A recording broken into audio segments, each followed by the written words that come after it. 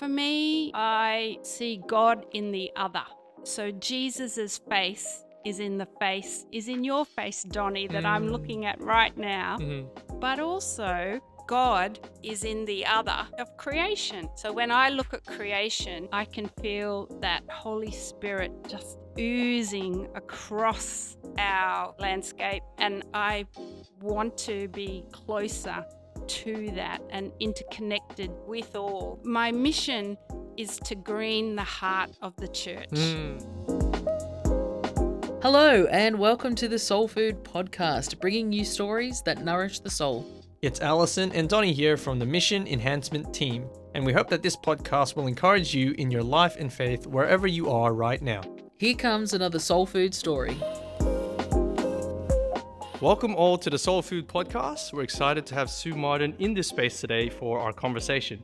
Sue is married to David, and together they have 4 children and 6 grandchildren. Sue is a parishioner in our diocese at Kenthurst Parish, and for Sue, life, faith, and creation are an integral part of her spirituality. Her current and recent roles include Ecology Officer for the Jesuits, Sustainability Center Coordinator with St. Ignatius College Riverview, and National Director for Catholic Earth Care Australia. She currently is the coordinator for Being with God in Nature Ministry with the Jesuits and Ignatian Spirituality Australia. Welcome, Sue. Welcome, Donnie. Thank you for hosting us in your home, in fact, and it's a gorgeous place out here in Kenthurst. It's a pleasure. Yeah. What's the highlight of living in this space, Sue? What would you say you love about living here? So for me, Kenthurst is just the most beautiful place. We have creeks and we have blue gums and we have just the most beautiful creation. But we are also farms. We are the citrus capital of Sydney. And for me, just being able to dabble in a little bit of gardening and having the beauty of a big garden, sometimes too big, and I just love it. Yeah. I just love being here. I didn't realize Kenthurst is a citrus capital. Right? Yes, yes. And speaking of citrus and food, in fact, how we like to begin our podcast on Soul Food is we like to ask a food story that really describes a bit about you and your life and faith experience. So what comes to mind when you think of food and how it connects to life and faith for you, Sue? So, Donnie, I was thinking about this, and for me, maybe I live in a multi-generational home, and so food, I leave that with my daughter-in-law, who's beautiful, Kate, does lots of the cooking at the moment.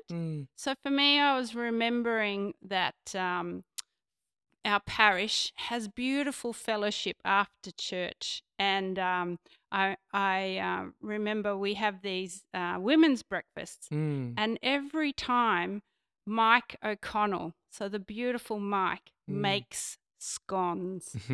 And I love that Mike has taken it on to help us with our nourishment, and just scones are a beautiful way of connecting around after church too. That's a great example. And in fact, I remember when we first moved to Australia, I'm from the Philippines with my family, and basically we didn't know what scones were. Yes, yeah, that's right. But now archetypally for us, it just means home, connection, and family, as it sounds like for you in the parish as well. Yeah, and I remember my mother-in-law. You would drive up the driveway, and by the time you got out of the car, she had the scones in the oven, and 20 minutes later, you were sitting having a cup of tea and a scone. Oh, how good. So that memory of my mother-in-law. That's so symbolic, yeah. Yes. Just from your introduction, anyone who's listening would obviously put together that ecology and creation is something very close to you in your heart too. And I wonder if you can, for our audience, trace some of the origins of that passion and that connection to ecology. Where did that come from? I can. I grew up on Devlin's Creek, and so my family were very justice conscious. And so for me, I just was a young kid who played outside in the creek for hours. And so that connection to nature, I think, had a deep sense of understanding that our local environment is important. I used to look out for the eel that only came at a certain time of the year. I was too young to understand the seasons, but it started something within me. And then high school, I went to Mount St. Benedict's at Pennant Hills. And the Good Samaritans really instilled justice.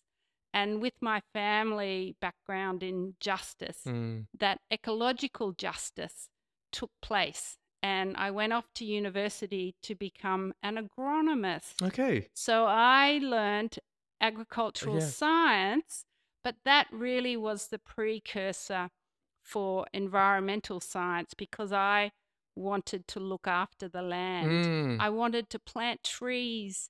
So in 1983, I was wanting more trees to be in our landscape. So that deep sense, I think, came from the Good Samaritans, came from my family. And it was that love of nature that I was able to explore and just be out in nature as a young child. Yeah. So, okay. Yeah. And just on the tail end of a bit of that tracing of those broad steps, there was that example of an action that you were able to take. What would you say has been a moment where you realize that you actually have voice and agency when it comes to caring for the environment and contributing to its well-being as well? So I'll share with you that I became a school teacher, and I love helping others. So that sense of faith doing justice and that faith helping others. And I was always happy to help and participate in research, and we were looking at how to be better teachers and doing a little bit of action research. But for me, the first time when I realized I could do something with my mission of doing eco-justice, I was talking to a teacher at Riverview, and I said, I can help you be a sustainable school.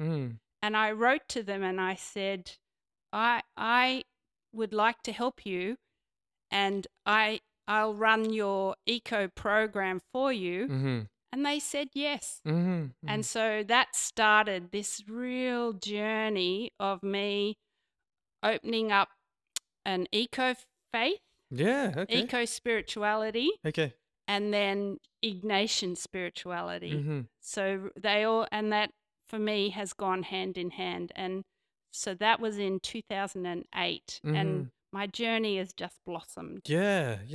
You mentioned that particular spirituality of eco faith, and maybe for some of our listeners, I'd have to say so myself. I've heard of eco spirituality, but eco faith put that way, it's the first time that I've come across it. So how would you describe that or define that for someone who has never heard of that before? Oh, so yeah, so I sort of immerse myself in it, so it's a little bit hard to step back. But for me, I see God in the other. So Jesus's face is in your face, Donnie, that I'm looking at right now. But also, God is in the other of creation. So when I look at creation, I can feel that Holy Spirit just oozing across our landscape, and I want to be closer to that and interconnected with all. So my eco faith is, my mission is to green the heart of the church. So it is about love. So it's about love for the other, you, Donnie, and my fellow parishioners and all of those that I have those scones with after church. But it is also love of my creek, my platypuses that I'm looking after, love of my worms in my worm farm. That love expanding and my heart having green tinges as well as other tinges for those on the margins that I just want to love more. So it's not saying it's instead of, it's just blossoming my heart to have that love for the whole world.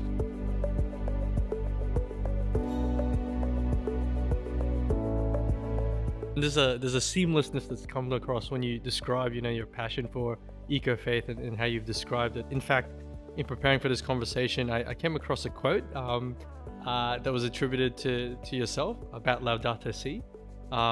It's about responding to Laudato Si, connecting people to their local environment, finding God in the other, and caring for our common home together. Yes. And that really, really touched me when I came across that. And I just wonder, similar to eco-faith, perhaps there are people who haven't heard of Laudato Si. Yes. So what is it? Where does it come from? How would you describe that, especially for those who have never heard of Laudato Si before? And it's that Latin. Why do we in the church always go back to the Latin? But that's okay. Yep. And it does go back to Saint Francis of Assisi. And so Saint Francis, the patron saint of ecology, you have to give him something. And so naming a beautiful letter. So it's the encyclical that the Pope, our Pope Francis, wrote in 2015. And it really was the coming together of the church's thinking on caring for our common home. And so it had a See, Judge, Act, and it followed that Catholic social teaching of going out and seeing the signs of the times and then judging it. And then really Laudato Si is a call to action and so many different ways. So for me, who had an eco mission and an eco faith already, Laudato Si has just been my way of opening doors and having conversations. And so now Laudato Si can be the place we start, and then I hope that green heart blossoms. And so for me, Laudato Si is our little group in our parish.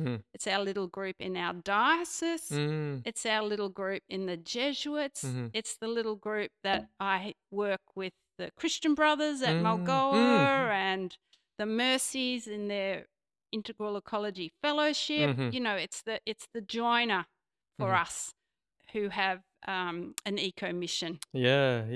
And can I just say, Sue, I love the fact that when I asked you about Laudato Si, you grounded that really in Francis of Assisi. Often people can use the quick rule of thumb that Laudato Si is what the Pope wrote about, but really you're saying that it's been part of the ongoing story of the church and the church's understanding of how God is active and at play in creation, really. Yes, that's right. And Hildegard of Bingen, has this beautiful way of knowing that the creation was important. And Benedictine spirituality, from my Good Samaritans, that just a love of earth.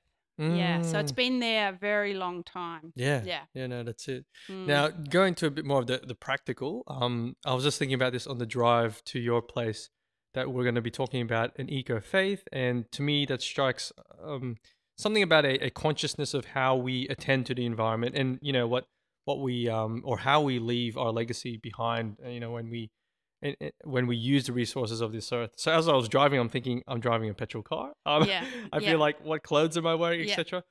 For those who are feeling quite overwhelmed as to where to start, because it seems like the eco challenge and the crisis is so big. The cry of the earth, the cry of the poor. What's a practical way that people can start attending to that? Yeah, so the 7 Laudato Si goals are a good place to start. But for me, it's about the hope of the future. And being a teacher, I know our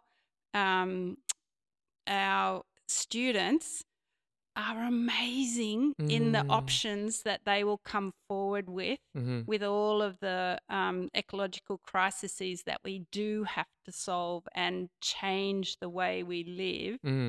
But I think a good place to start is wonder and awe. So wonder and awe in just sitting in God's creation sitting by my creek, looking out for the platypus that I know are local to Kenthurst. And just that wonder and awe is a great place to start.